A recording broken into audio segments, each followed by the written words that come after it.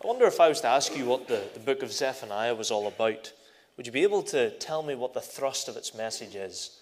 I'm not asking this question to make anyone feel bad. I'm not asking it to see who perhaps is the greatest Bible intellect in here today.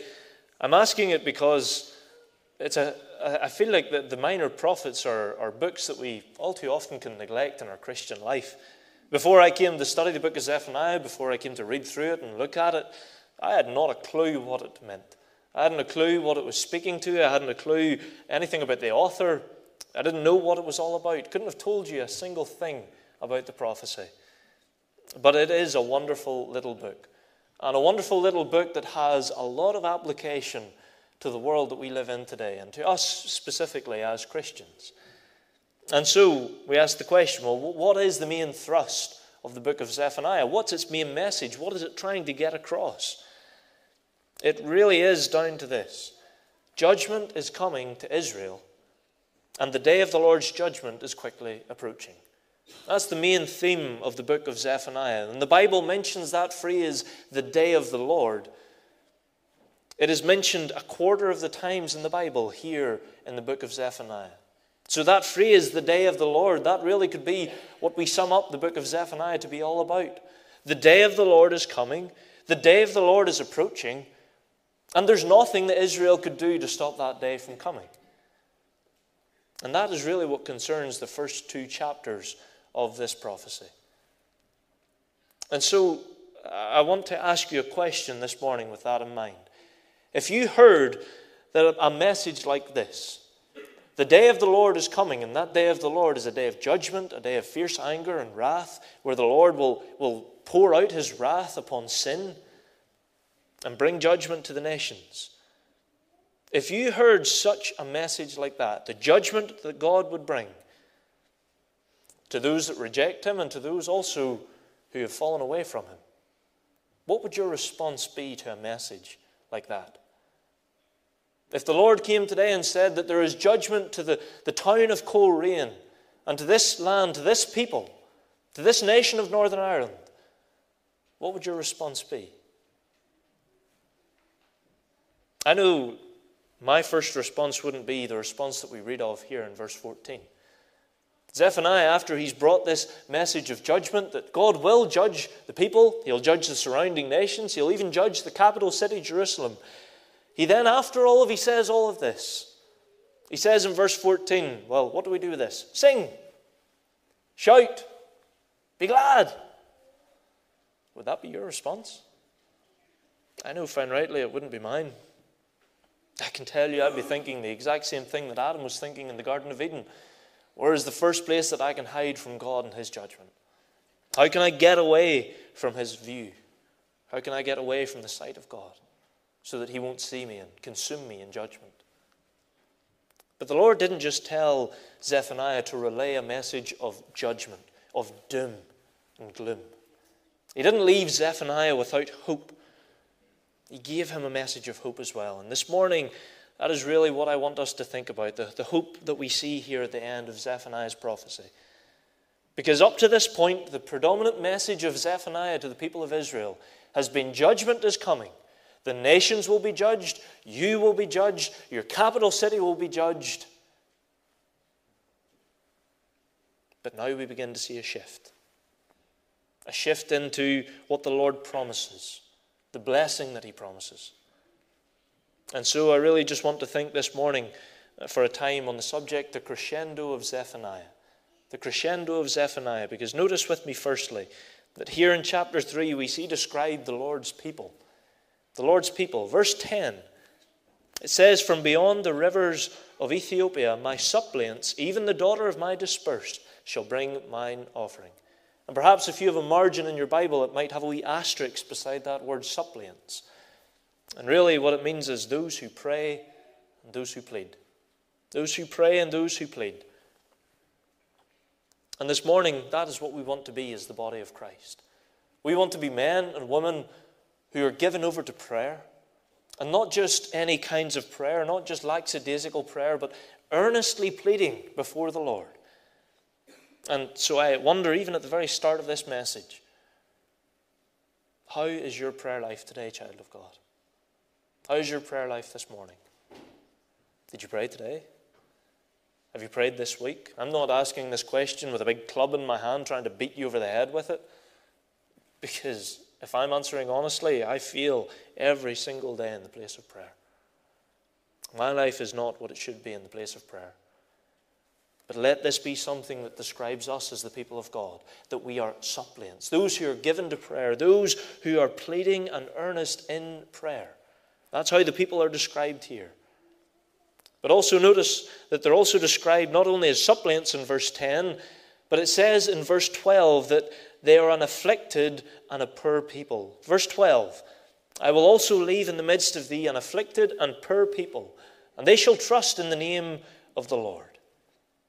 Harry Ironside, he said of this, he said that the faithful are found in weakness and dependence, owned of the Lord, preserved in the midst of all the surrounding corruption. People of God, the faithful are found in weakness and dependence upon the Lord. They're described as afflicted, described as poor. And that is the kind of people that God wants. Poor and afflicted people. And you might ask the question, well, why does God want people like that? I know if you're to go onto social media and the amount of time that we spend scrolling on social media, I've had to curb my own time recently because I've looked at it and it scares me, it shocks me. But if you ever scroll through the likes of Instagram, Facebook, and young people, you'll know what the reels are, you'll know what these are. You'll see so many people preaching a false gospel today, a prosperity gospel. We found one recently, and I showed it to my wife recently, about a man who said, if you just give more money to me, the Lord will come back sooner. You laugh. He believed it. He believed a false gospel. But there are so many today that tell you that the Lord wants you to be happy, healthy, and wealthy. That is the three great things that the Lord wants from your life. Yes, the Lord wants us to be happy as His people. But His chief end is not our happiness. His chief end is His own glory. And a people who have suffered affliction for His name, a people who know their poor state, only leads them to depend more and more on the God of all grace, on the God of all comfort, on the God who grants us mercy after mercy, as we sang in our hymn this morning. And I wonder, child of God, is this how you see yourself today? One who is poor, one who is afflicted. Because in the Scriptures we read that great are the afflictions of the righteous. We will suffer for the hand of Christ. And what a blessing it is to see ourselves in that manner. Why do I say that? Because David said in Psalm 40 verse 17, he said, I am poor and needy, yet what? The Lord thinketh on me. When we're poor and needy, when we see our state before the Lord, it only leads us to depend more on Him and to know that His mind is upon us. And now we really want to come to the end of this chapter. We want to primarily think in verse 17. Arguably some of the most comforting words that we could read in all of Scripture, and especially in this prophecy. But before we do that, I just want to preface verse 17, because it's always good to get things in context. We fall into heresy if we don't take things in context. And so what is the context of verse 16? Well, naturally, what is the context of verse 17? Naturally, it's verse 16. It says, in that day it shall be said to Jerusalem, fear thou not. And to Zion, let not thine hands be slack. The context is a command. Fear thou not. It's always interesting when we come across these words in Scripture, and I've probably said it before, even from this pulpit, from other pulpits as well. They are never alone, those words. They're never by themselves. The Lord just doesn't ever say, fear thou not, do not be afraid, and just leaves it there. Doesn't explain to us why, doesn't give us a reason why. He always tells us as children of God not to fear, and then continues with the explanation, the reason why we're not to fear. It should be enough, shouldn't it, child of God? When the omnipotent divine creator of this world tells us as His creatures, whom He holds in the very palm of His hand, do not be afraid. Should that not be enough? But yet the Lord knows our feeble frame. He knows our minds. He knows how easily we can falter and fail And so every time he tells us, do not be afraid, he is a loving Father that gives us a reason for it. And so when he utters those words, fear thou not, that is the context in mind. And first of all, we see in verse 17, fear thou not, the Lord thy God in the midst of thee. There's the Lord's presence. The Lord's presence. Remember the context. The Lord is bringing judgment. He has promised judgment to Israel, the surrounding nations, and to the capital city of Jerusalem. But now he brings words of comfort, words of cheer to his people. The Lord dwells in the midst of his people. And notice that this is the third time in this chapter that we read that the Lord is in the midst of his people. Verse 5, if you look back there, the just Lord is in the midst thereof. He's in the midst of his people. Then into verse 15, we read it there as well. It says there, the King of Israel, even the Lord is in the midst of thee. And now in verse 17, the Lord thy God in the midst of thee. And so we ask the question, well, why did God repeat himself 3 times? Why did he say 3 times in this 3rd chapter of Zephaniah that he is in the midst of his people? Well, I believe that it's because we are all too often, we are all too prone to forget that God is with us, that God presences himself with his people. He dwells with us. Isaiah 41 verse 10, fear thou not, for I am with thee. Be not dismayed, for I am thy God. Yea, I will strengthen thee, yea, I will help thee, yea, I will uphold thee with the right hand of my righteousness. A promise from God that we see given time and time again, repeated many times in the Scriptures. I will be with thee. Why did God have to continually remind his people that he would be with them? Because we forget. We're creatures prone to forget. Some more than others. I can tell you, I'm one of the more forgetful creatures that God made. But yet, God reminds us time and time again, he is with us. Why? Because we forget that he is with us. Throughout the history of the church, we've been called to live as the body of Christ. We've been called to live coram Deo. It simply means before the face of God. We cannot escape his presence. We cannot escape his gaze. And therefore we are to live every day as if God was watching everything that we do. And he is. He's watching. He knows. He's omniscient. He's omnipresent. He sees all and knows all. And even as we meet here today as the body of Christ, we know that God has promised to be with us. He has promised in his word, and I know that Matthew 18 verse 20 can be pulled out of context at times. It says, where 2 or 3 are gathered together in my name, there am I in the midst of them.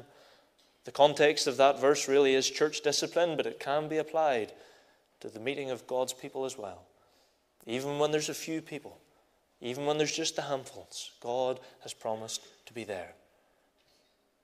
But I wonder, child of God, this morning, are you living in the light of the fact that God dwells with his people? And even as we're on the run-up now, and I'm sure you've been in the shops recently, you've heard it over the speakers, you've heard the Christmas music, Mariah Carey's blasting out once again.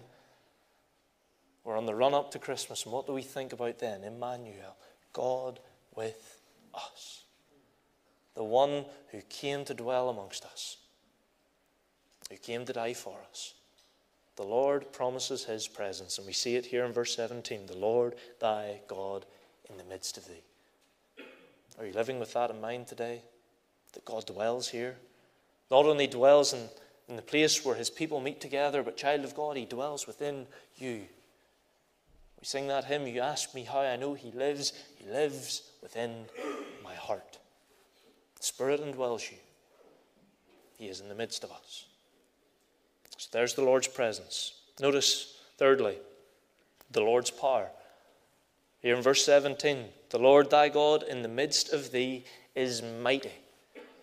That word could be translated as powerful or a champion. And we ask the question, who is greater than God? Who can hope to stand against Jehovah? Who is the champion of our own salvation? It is God. We read in Genesis 17 verse 1, the Lord appeared to Abraham and he said, I am the Almighty God. The Almighty God. That Almighty God that appeared to Abraham way back in Genesis, that Almighty God that appeared to Moses in the form of the burning bush, who said, I am that I am, that same God appears to us today, but now he only speaks through his word. Now he speaks through his revelation. He is able to keep us in the palm of his hand. Child of God, I wonder, do you ever struggle with that feeling that sometimes we're just let go from God? Sometimes God's presence just isn't near. Yes, we know that he dwells amongst us, but sometimes we just don't feel his presence. We perhaps just don't feel his power. Do you not think that the God who has the power to save you has the very same power to keep you, to preserve you in the palm of his hand? Jude 24 says there, now unto him that is able to keep you from falling. That word there, able, it's the Greek word dunamos. It's where we get our word dynamite from. It's speaking of power, mighty power. And it is God who has the power to keep us, to preserve us, to hold us in the palm of his hand, as John 10 tells us.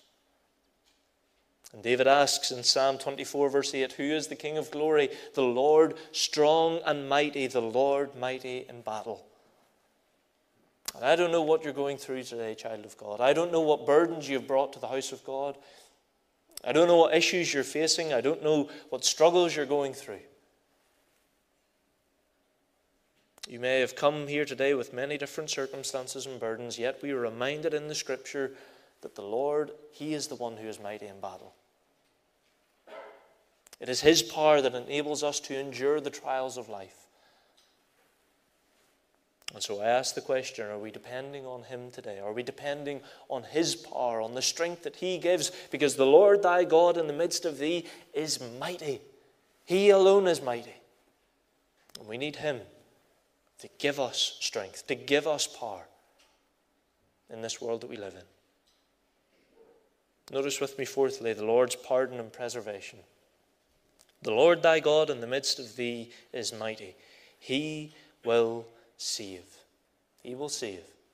Interestingly, the Hebrew word that is used here, the root word for save, is the name Joshua.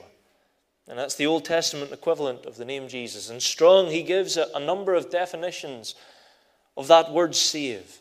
He said it means not only to save, but it also means to free, to defend, to deliver, to help, to preserve, to rescue, and to gain victory for. It's really an all-inclusive word. And child of God, has the Lord not done all of this for you? He saved us from a meaningless life. He has freed us from the bondage of sin. He defends us from all accusations that the devil would hurl our way. He has delivered us from eternal damnation in hell. He helps us every day in this life. He preserves us in the very palm of his hand. He rescued us from death and destruction, and he gained victory for us at the cross when Christ there was crucified for us. And he bore our sins away. He has pardoned and preserved you until this day, child of God. He has saved, and he will continue to save. You know, we talk about that question, are you saved? Are you saved? It's a good question to ask people. But there's really three aspects to that question. There's really three aspects to being saved. I have been saved. That's the past. That's our justification. That moment when God declared us right in his sight because of what Christ has done on our behalf. And then there's the present sense of that word saved. I am being saved. That's our sanctification, daily dying unto sin, killing our flesh, and living unto the righteousness of Christ. And then there's the future aspect of our salvation. I will be saved. That's that day that we will be glorified, given a new body, no more to be tainted by sin, no more to be tempted by sin, when we will be made perfect and brought up to be with the Lord. I have been saved, I am being saved, and I will one day be saved. Let me ask you the question this morning, are you saved? Have you ever placed your faith in Christ? Because he alone can pardon, he alone can preserve. He will save. Notice that it says he will save. All that come to me, says the Bible, I will will in no wise cast out. Fifthly, notice with me here in this verse the Lord's pleasure. The Lord thy God in the midst of thee is mighty. He will save. He will rejoice over thee with joy. He will rejoice over thee with joy. You think of that, child of God. If you're saved in the meeting this morning, give me your attention just for a little moment. If I've lost you for a while, come back to me. He will rejoice over thee. To have the divine sovereign of this world joying in us, what an absolute marvel that is. I know my wretchedness. I know the many times that I have failed the Lord. I know the many times that I have not been what I ought to be. And if you're saved in here this morning, then you will realize that too. The absolute depravity of our own heart. There was nothing lovely about us. There was nothing worthy of salvation in us. But yet, even though we fail him time and time again, the hymn Christ the Victor, it gives us great joy, great comfort, great hope. It says, what though the accuser roar of ills that I have done? I know them well, and thousands more Jehovah findeth none. Our Heavenly Father knows the times that we fail him. Christ sees the times that we were weak, the times that we falter. And yet what do we read in this verse? He will rejoice over thee with joy. It is his great joy, it is his great delight to have us as his people. Even when we falter, even when we fail him at time, he still delights in having us as his redeemed people for himself. The end of Jude 24, that verse that we mentioned earlier. Now unto him that is able to keep you from falling. It goes on then to say, and to present you faultless before the presence of his glory with exceeding joy. The Lord is joyful to have you as his own child. So let me ask you, child of God, what reason have you to be downcast? What reason have we to perhaps come into church, Bible under our hand, and a sad and a gloomy expression? When we have the divine sovereign of this world, the one who created us, the one who formed us and fashioned us, the one who redeemed us and saved us from sin, joying in us as his people, what reason could we have not to rejoice? And that leads us to our next point. Why? Why would the Lord take pleasure? Why would the Lord joy and delight and rejoice in us? Well, it's because of the Lord's passion. The Lord thy God in the midst of thee is mighty. He will save. He will rejoice over thee with joy. He will rest in his love. He will rest in his love. Literally means he will be silent in his love. Or he will continue in his love. Without change and without variation.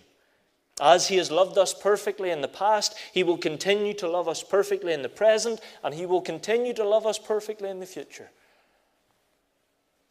And we see this clearly demonstrated in Romans chapter 8. Please turn over there just for a brief moment. Romans chapter 8. If you were to ask me what I think the best chapter in all the Bible is, I would tell you the whole Bible is wonderful. Read it all. But I know that there were military chaplains, and they were told, if you ever come across a dying man in the battlefield of World War I, World War II, read them Romans chapter 8. Romans chapter 8 is an all-inclusive chapter. It deals with so many different things. But here, at the end of Romans chapter 8, see what we read. Romans 8, and we'll read verse 31.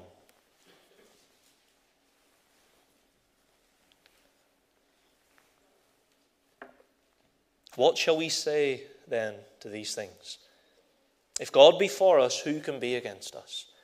He that spared not his own Son, but delivered him up for us all, how shall he not with him also freely give us all things? Who shall lay anything to the charge of God's elect? It is God that justifieth. Who is he that condemneth? It is Christ that died, yea, rather that is risen again, who is even at the right hand of God, who also maketh intercession for us. Who shall separate us from the love of Christ? Shall tribulation, or distress, or persecution, or famine, or nakedness, or peril, or sword? As it is written, for thy sake we are killed all the day long. We are accounted as sheep for the slaughter. Nay, in all these things we are more than conquerors through him that loved us. For I am persuaded that neither death, nor life, nor angels, nor principalities, nor powers, nor things present, nor things to come, nor height, nor depth, nor any other creature shall be able to separate us from the love of God, which is in Christ Jesus our Lord. Marvelous words. Wonderful words. And you know, I lived for many years. I haven't lived for that many years yet. I'm still quite young, I like to think anyway. But I lived for years in my Christian experience thinking, if only I read my Bible a little bit more. If only I prayed a little bit more. If only I was a little bit more involved in church and in doing good works for the Lord. Then maybe the Lord would love me more for what I'm doing. And so I lived believing this. If I go to Bible college, if I completely surrender my life to the Lord, then He will love me more for what I'm doing for Him. But the truth is, there was absolutely nothing lovable about me to begin with. Nothing. But yet God set His love upon me. And it is the same with you this morning, child of God. There was nothing lovable in us. He saw the sin. He saw the wounds, the bruises, the putrefying sores in eternity past. But yet it says here in Romans chapter 8, verse 32, still He spared not His own Son. That word there means He didn't hold Him back. Didn't hold Him back. There was nothing restrained in terms of God's full anger against the sin that was laid on Christ. He neither held back His Son as a proper gift of salvation, nor did He hold back His fury and wrath as it was poured out on Christ for our behalf. He didn't spare His Son anything. And so if God didn't spare His own Son, but He delivered Him up to be our sacrifice, then why would God ever love us any less? He gave you and me the very best that He had to offer. His only begotten Son. The perfect Lamb of God. The best that He had to offer. Why, therefore, would He love us any less? Why would His love for us ever change? He cannot love us any more. He cannot love us any less, because the love that He has for you, child of God, it is perfect. Already perfect. Eternally perfect. And that is why this chapter concludes, and Paul concludes with those wonderful verses in verses 35 through to 39. The question is asked, who shall separate us from the love of Christ? And Paul was a very logical man. He tried to work through different arguments, different scenarios, and he goes down a long list. He goes through all the things that maybe he thinks perhaps could one day steal us out of God's hand, could perhaps take us out of the love of God in Christ. But the answer could be summed up with this, and he sums it up at the end. Nothing can separate us from the love of God which is in Christ Jesus our Lord. Nothing. Not a thing. And that is why Zephaniah says in his prophecy, in Zephaniah 3:17, He will rest in His love. He will continue to love as He always has. Let me make it a little bit more personal to you. Child of God, your Heavenly Father will love you, rests in His love over you. He loved you when you were unlovable in your sin. Romans 5 verse 8 tells us there God commended His love toward us, even that when we were yet sinners, Christ was sent to die for us. He loves you now the same, that you're one of His own dear children. No matter what you do, God cannot love you any more. He cannot love you any less. And you know, if we were to read this verse and say that He will rest in our faithfulness, He will rest in your faithfulness, then this verse would only bring despair on God's part, because how prone are we to wonder, how prone are we to fail the God that we love. And that's why it doesn't say that He will rest in our faithfulness, but He will rest in His perfect love. On your best day as a Christian, God loves you. And on your worst day as a Christian, when everything seems to be going wrong, seems to be up against you, God loves you the very same perfectly. John 13 verse 1. If you highlight your Bible, if you underline your Bible, mark that verse. John 13 verse 1. when Jesus knew that his hour was come, that he should depart out of this world unto the Father, having loved his own which were in the world, he loved them unto the end. What a love. What passion is on display from our Saviour. What a wonderful love we enjoy in our God who rests in his love. Let that bring joy and delight to you, child of God, today. Finally, we had 7 points this morning. We've done well to get through them. And the last thing I want to consider is the Lord's praise. The very last line of verse 17. He will joy over thee with singing.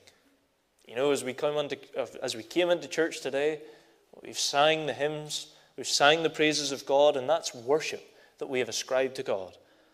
We have worshipped God through singing, through meeting together, through praying to God, through reading his word. However, when God sings over his people, he is not ascribing worship to us. He's simply exclaiming his great joy, his great delight in his people being his own. And there's something about that I cannot fathom. The eternal God of glory, the one who created you and me, we who rebelled against him and had to be brought nigh by the blood of Jesus Christ, he would sing over us. And yet we read it here plain as day. I wonder if someone was to write a song about you, what kind of a song would it be? I'm not wondering about genre. I'm not wondering about what kind of music it would be. I'm wondering what words would they write about you if they were to write a song. I know the words that my wife would write about me. I'll do it all tomorrow. I hear it every day. If he says it one more time, there'll be a price to pay. It'll be something along those lines, because I overpromise and I underdeliver every time. But the song that God sings over you, child of God, it's a song of joy, a song of delight in what Christ, his own dear Son, has done on your behalf.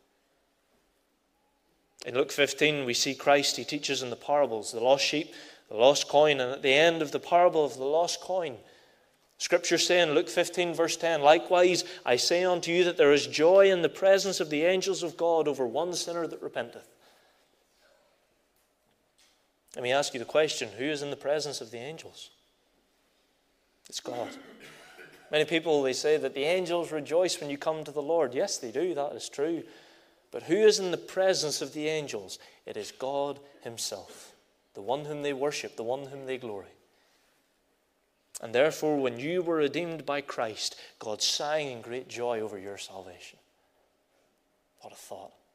What a blessed hope that is. C.H. Spurgeon, he said, when God wrought creation, he did not sing, but he simply said it was very good.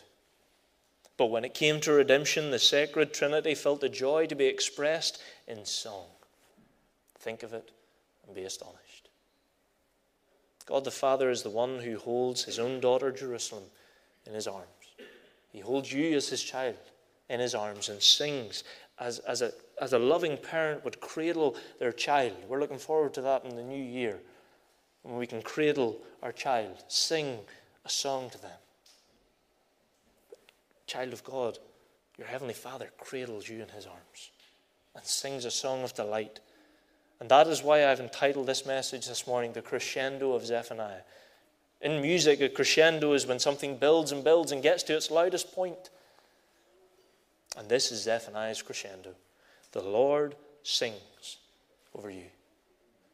What a joy. After all the judgment that was pronounced earlier in this book, we now see here a God who sings and delights in his people that are his own. Believer, that is you.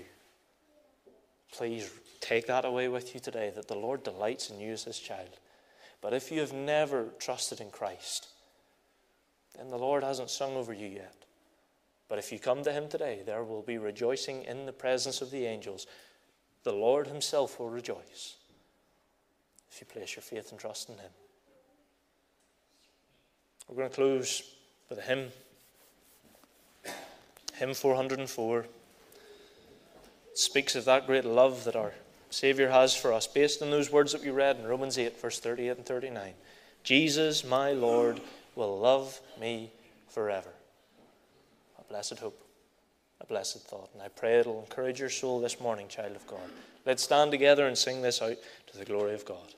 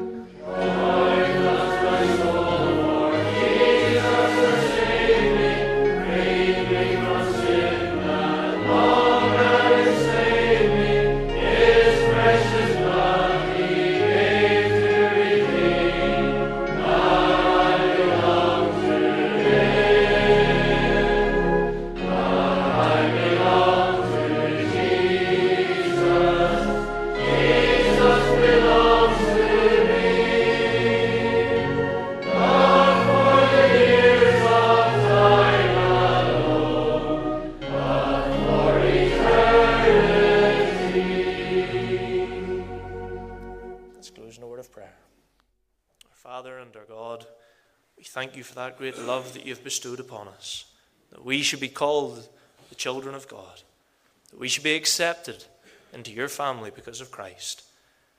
Lord, we thank you that it is an eternal love, that you will love us forever, not just for the years of time, but for eternity.